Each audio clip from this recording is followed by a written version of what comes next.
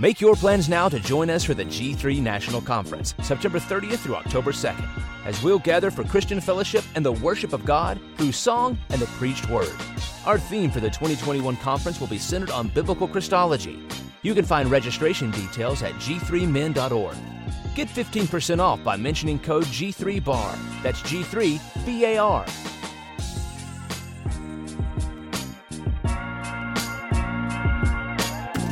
Hey, what's up, bar listeners? Before we get into this episode, want to let you know that today's show is brought to you by AGTV. That's right. The people that made the American Gospel documentary has come up with a streaming service app that's pretty much like Netflix for solid biblical content. Go to watch AGTV. Use the code BAR1 to get 10% off the monthly rate. AGTV is so awesome. They also have our very own Just Thinking podcast on there. So you want to make sure you go to watchagtv.com. Use the code BAR1 for 10% off.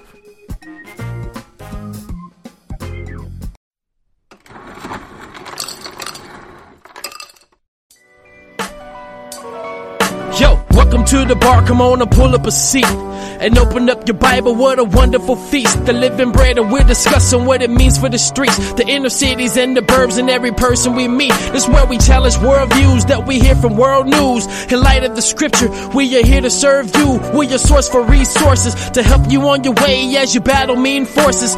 This is for the people who can see the importance of sound theology and the scripture that support it. And this is for the truth lovers, biblically reforming, preaching Christ to the nations. Yeah, welcome to the modern Reformation. Yeah, The Bar, biblical and reformed.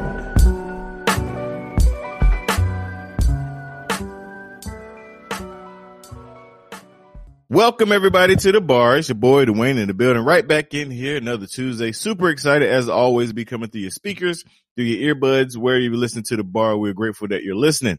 And like I start every show, got to shout out the listeners, man. Appreciate you guys listening to The Bar, your favorite podcast. Appreciate you guys sharing it.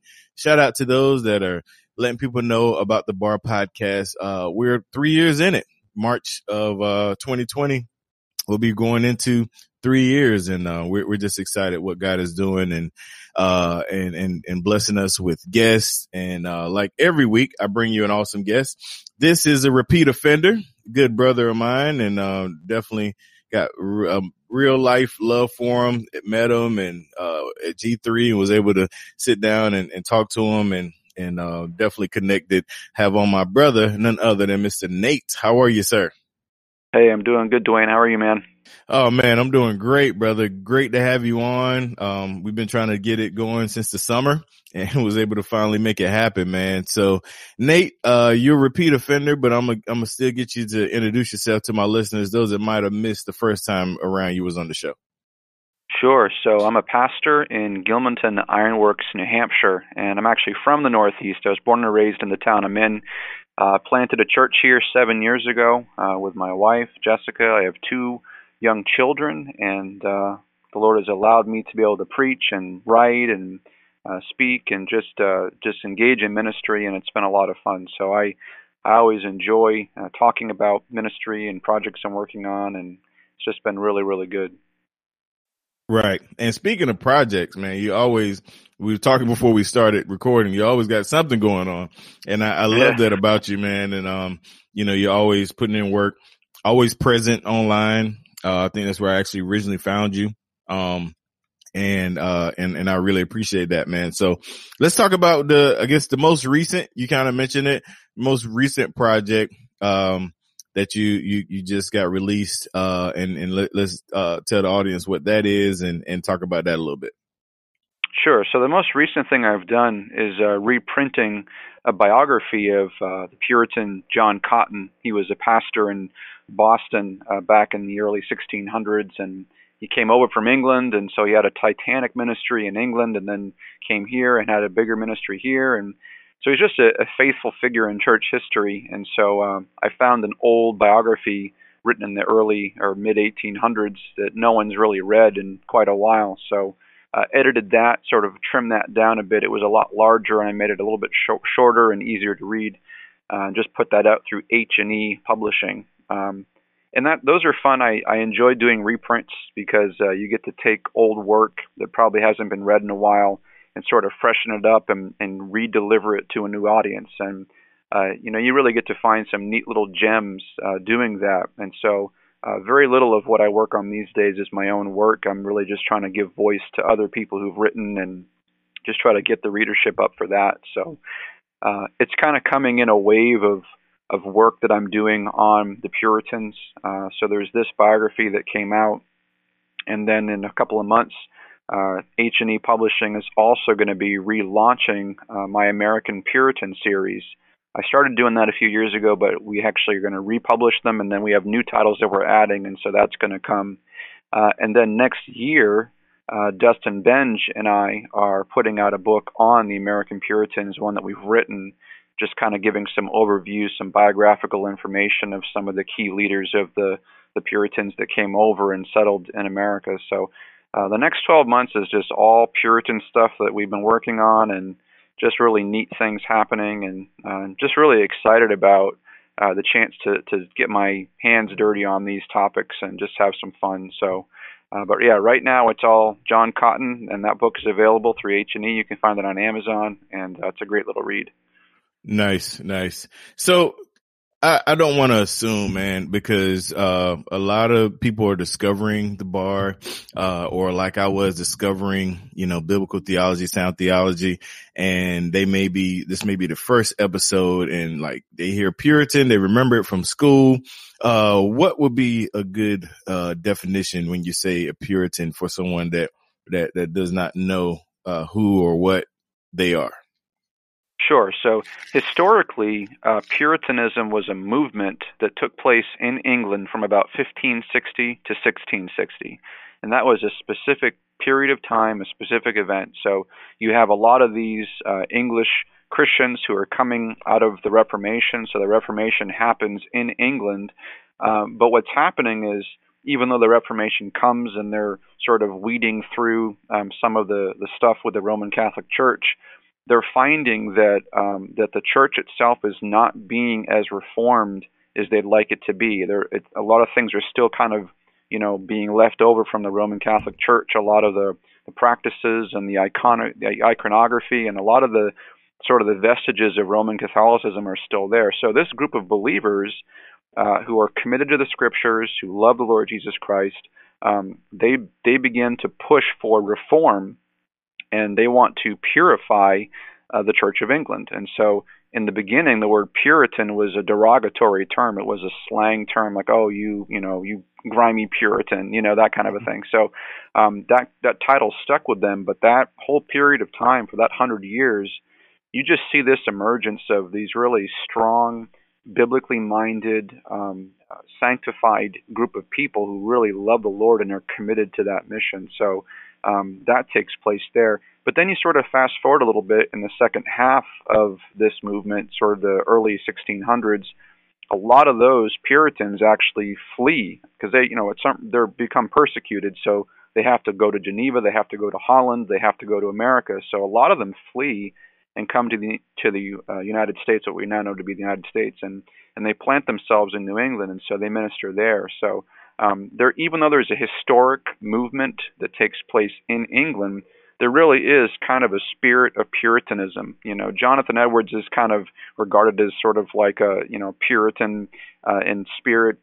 People sometimes regard Charles Spurgeon as sort of a later Puritan. Even J.I. Packer is kind of regarded as like a modern day Puritan. So there's a spirit of it that really is focused on Reformed theology, a focus on the text of Scripture, a devotion to holiness and to godliness. So many of the Puritans are sort of derided. Popular culture does not accept them.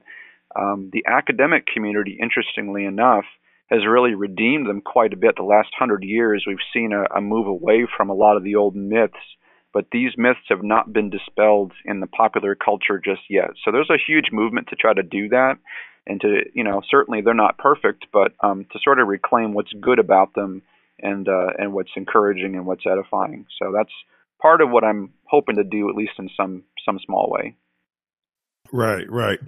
Yeah, that's good. That's a great definition, because I remember early on, I can't remember, it was like a Facebook thread, and someone was either calling somebody a Puritan or trying to say somebody was a Puritan, and my homeboy Luke Walker was like, you have to be born in this time period to be considered, that, and I thought, then I didn't know what he meant, but later on I found out. So glad you cleared that up, man. So you're talking about finding that I guess that biography. How do you find those things? Like, are you like going through like old bookstores, and what does that look like, Nate? Help me out.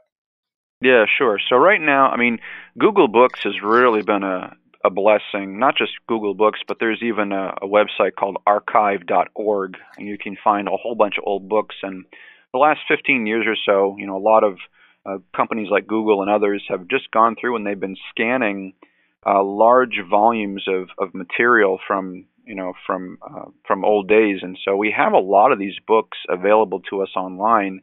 So I do find stuff, floating around online somewhere. Sometimes I do grab, old books, and there have been some I've actually had to retype from hand. I mean, some of that stuff you have to do on your own. But, I poke around. I read a lot. So, I mean, I'll be reading a book, just a general history, and I'll see a footnote, and I'll say, it'll just make one cursory reference to one book. And I'm like, I wonder where that book is, and I'll try to go track it down. And you just have to kind of be an investigator. You have to be sort of a sleuth and just look around, and you're just trying to find, what are some of the popular books that people used to read 200 years ago that nobody reads anymore. Right. I'll just give one example. There's a biography of a pastor named Edward Payson. He's a pastor that was up in Maine, 200 years ago. Well, during that time period, it was the most read biography. Like, everybody in America was reading it. And then all of a sudden, people just stopped reading it. So nobody reads it. Nobody even knows who he is anymore. But so it's like, how do you go back and find these old bestsellers and great little books that are helpful and encouraging and sort of bring them back? And there's all kinds of books like that. And there's just so much good material that's hidden and just kind of stuffed in the closet that it's good to find it and bring it back out, dust it off, and give it to people again, Yeah, no, that's cool, man. And the whole process of kind of, like you said, like I guess I want to think about idea remastering it, like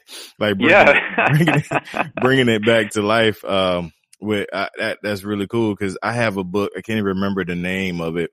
But someone gave it to me, but it was in like the original, like English, and I was struggling, Nate. I'm talking about, I tried 4 or 5 times to do that, man. So, I myself appreciate people like that help make it, I guess, easier to read, and stuff like that. So is that process tedious? Do you actually do that? Or I know you say you're working with people doing that kind of thing.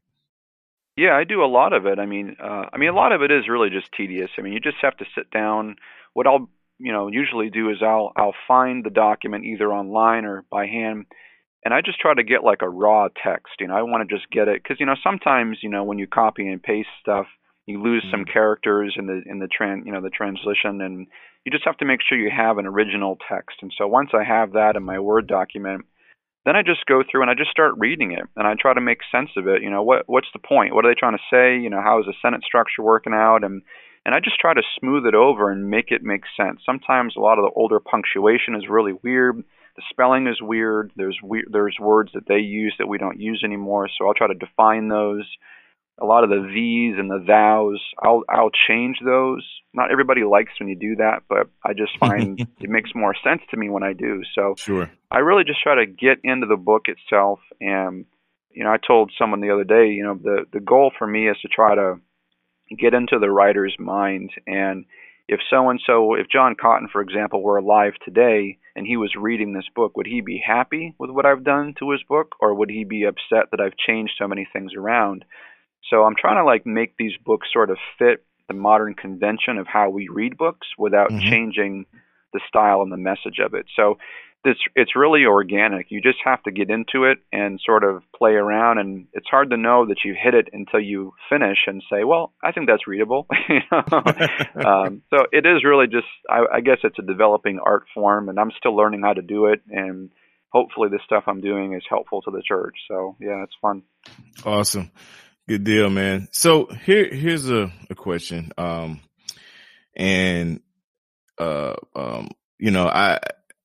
I'm still like, I'm not my listeners know I'm not a hardcore avid reader. I'm an audio guy, hence podcast. But, I noticed that a lot of pastors, a lot of, teachers that I like, they really, enjoy and shout out and, talk about, biographies. What is that draw?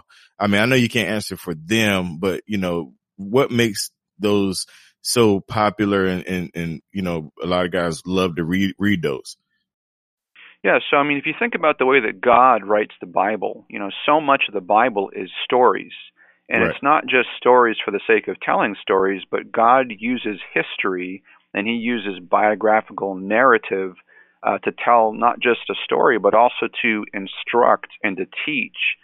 And it's a way for him to demonstrate his providence and his faithfulness and his work through the lives of people. So, because we identify really well with other people. So, so many times, even in the wilderness wanderings, or even beyond when Israel gets established in the land, so often you read in the Bible, God says, remember when I brought you out of Egypt? Remember when you crossed the Red Sea? And he's always pointing them backwards to history.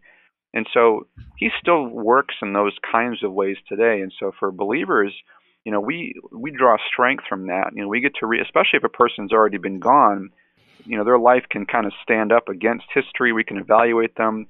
They're not still in process. They're already, they've already passed on from this life and gone to the next one. So, looking back, you get to see God's hand in a person's life, and you get to see their struggles. You get to see how God has delivered them. You see their faith. You see their testimony.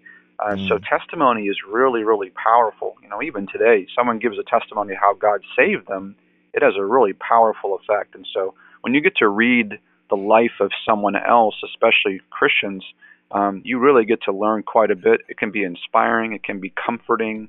It can be instructive. So really, biography, at least for me, that's what it does for me, is it really helps me to identify and say, if God is faithful with so many other Christians, just like he says he's going to be in the Word, he's going to be faithful to me too. And so I get to connect and draw strength from that. So yeah, biography is really, really powerful. Christian history is really powerful to help do that. Just one caveat, it's certainly not divine revelation, but it is it's a testimony to God's faithfulness in the church. And so that's why I love it. Right. Yeah. And that's, and I'm glad you brought that up. I don't imagine, people that I know that love, biographies. I don't imagine them taking it as inerrant or, like you said, actual scripture. But, Sure. It's good to know, that you can gain those things, testimonies, their life experiences, encouragement. That's really good to know. That you made me want to read one now.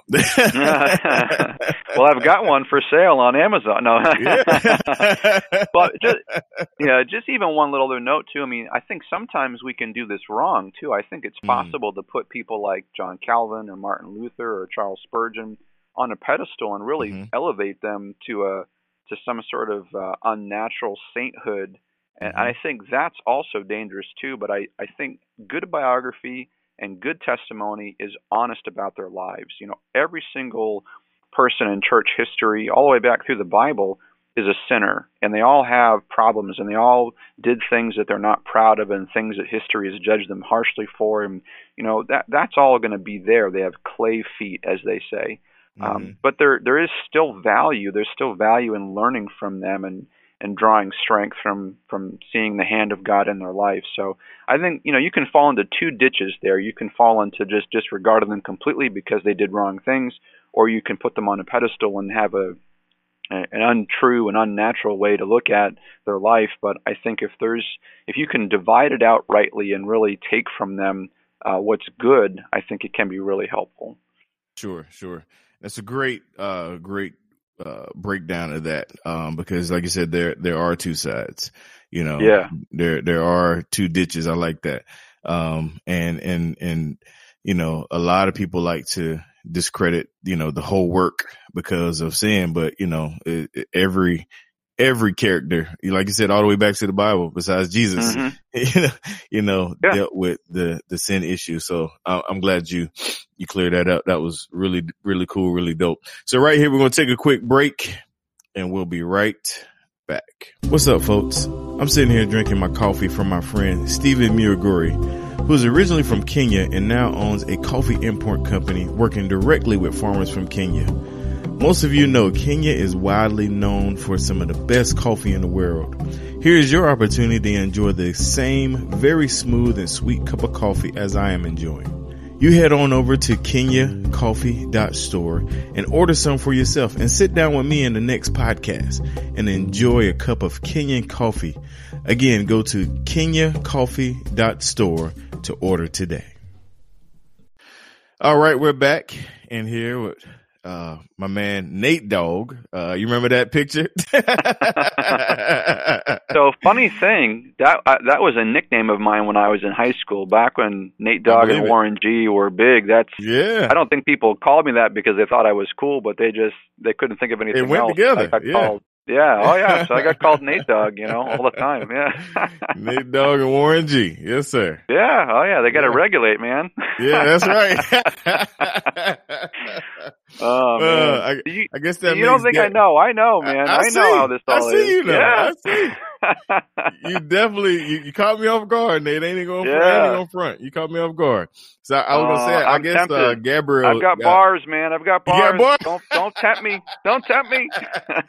Hey, well, you talking to the master beatboxer. I go ahead and drop a beat now. I done it all my life on the school bus. That's nothing. Good. That's good. Oh my goodness, that's so funny. I was gonna say, Gabriel Hughes must be Warren G. From that picture. Oh, so. There you go. I forgot about that. Oh my goodness, that's so funny. Yeah, man. Warren G. Look, well, speaking of Nate Dogg and Warren G. Last time you was on the show, you answered the signature questions, but it's been a while, so I'm gonna still give them to you. And we know your first one, you like West Coast gangster music. What other kind of music do you like to listen to? Oh my word! So yeah, for sure. When I was younger, I was into to rap music, and I even still like a lot of the sort of, I guess, the reformed rap. A lot of stuff was really, really helpful to me. Even just coming into the faith, and I was really encouraged by so much of that. It was just theology set to a beat, and it was really good. I still appreciate a lot of it. I've really gotten into a lot of the modern hymns, and I've really tried to get away from a lot of the newer creations of music that's not necessarily biblical. Like, it might be emotive, it might be spiritual, but I want to have good theology in my music. So I've really enjoyed so many of the older hymns, the modern hymns that are written well, but anything that glorifies God is good in my ears. So yeah, there's good stuff out there. Sweet. All right. So it's a kind of funny question. What book or books are you currently reading? Let's see. What am I reading right now? Actually, I'm reading, so a lot of my reading is tied to either what I'm working on for a project or what I'm discipling through in our church. And so I lead a men's theology study. I've taught through theology several times, but every now and then we'll take a break. And so right now our group is reading Holiness by J.C. Ryle. So we're working through that book. That's a great book. I highly recommend that book. And then I'm also doing some leadership training, and we're working through Albert and Martin's book on pastoral theology.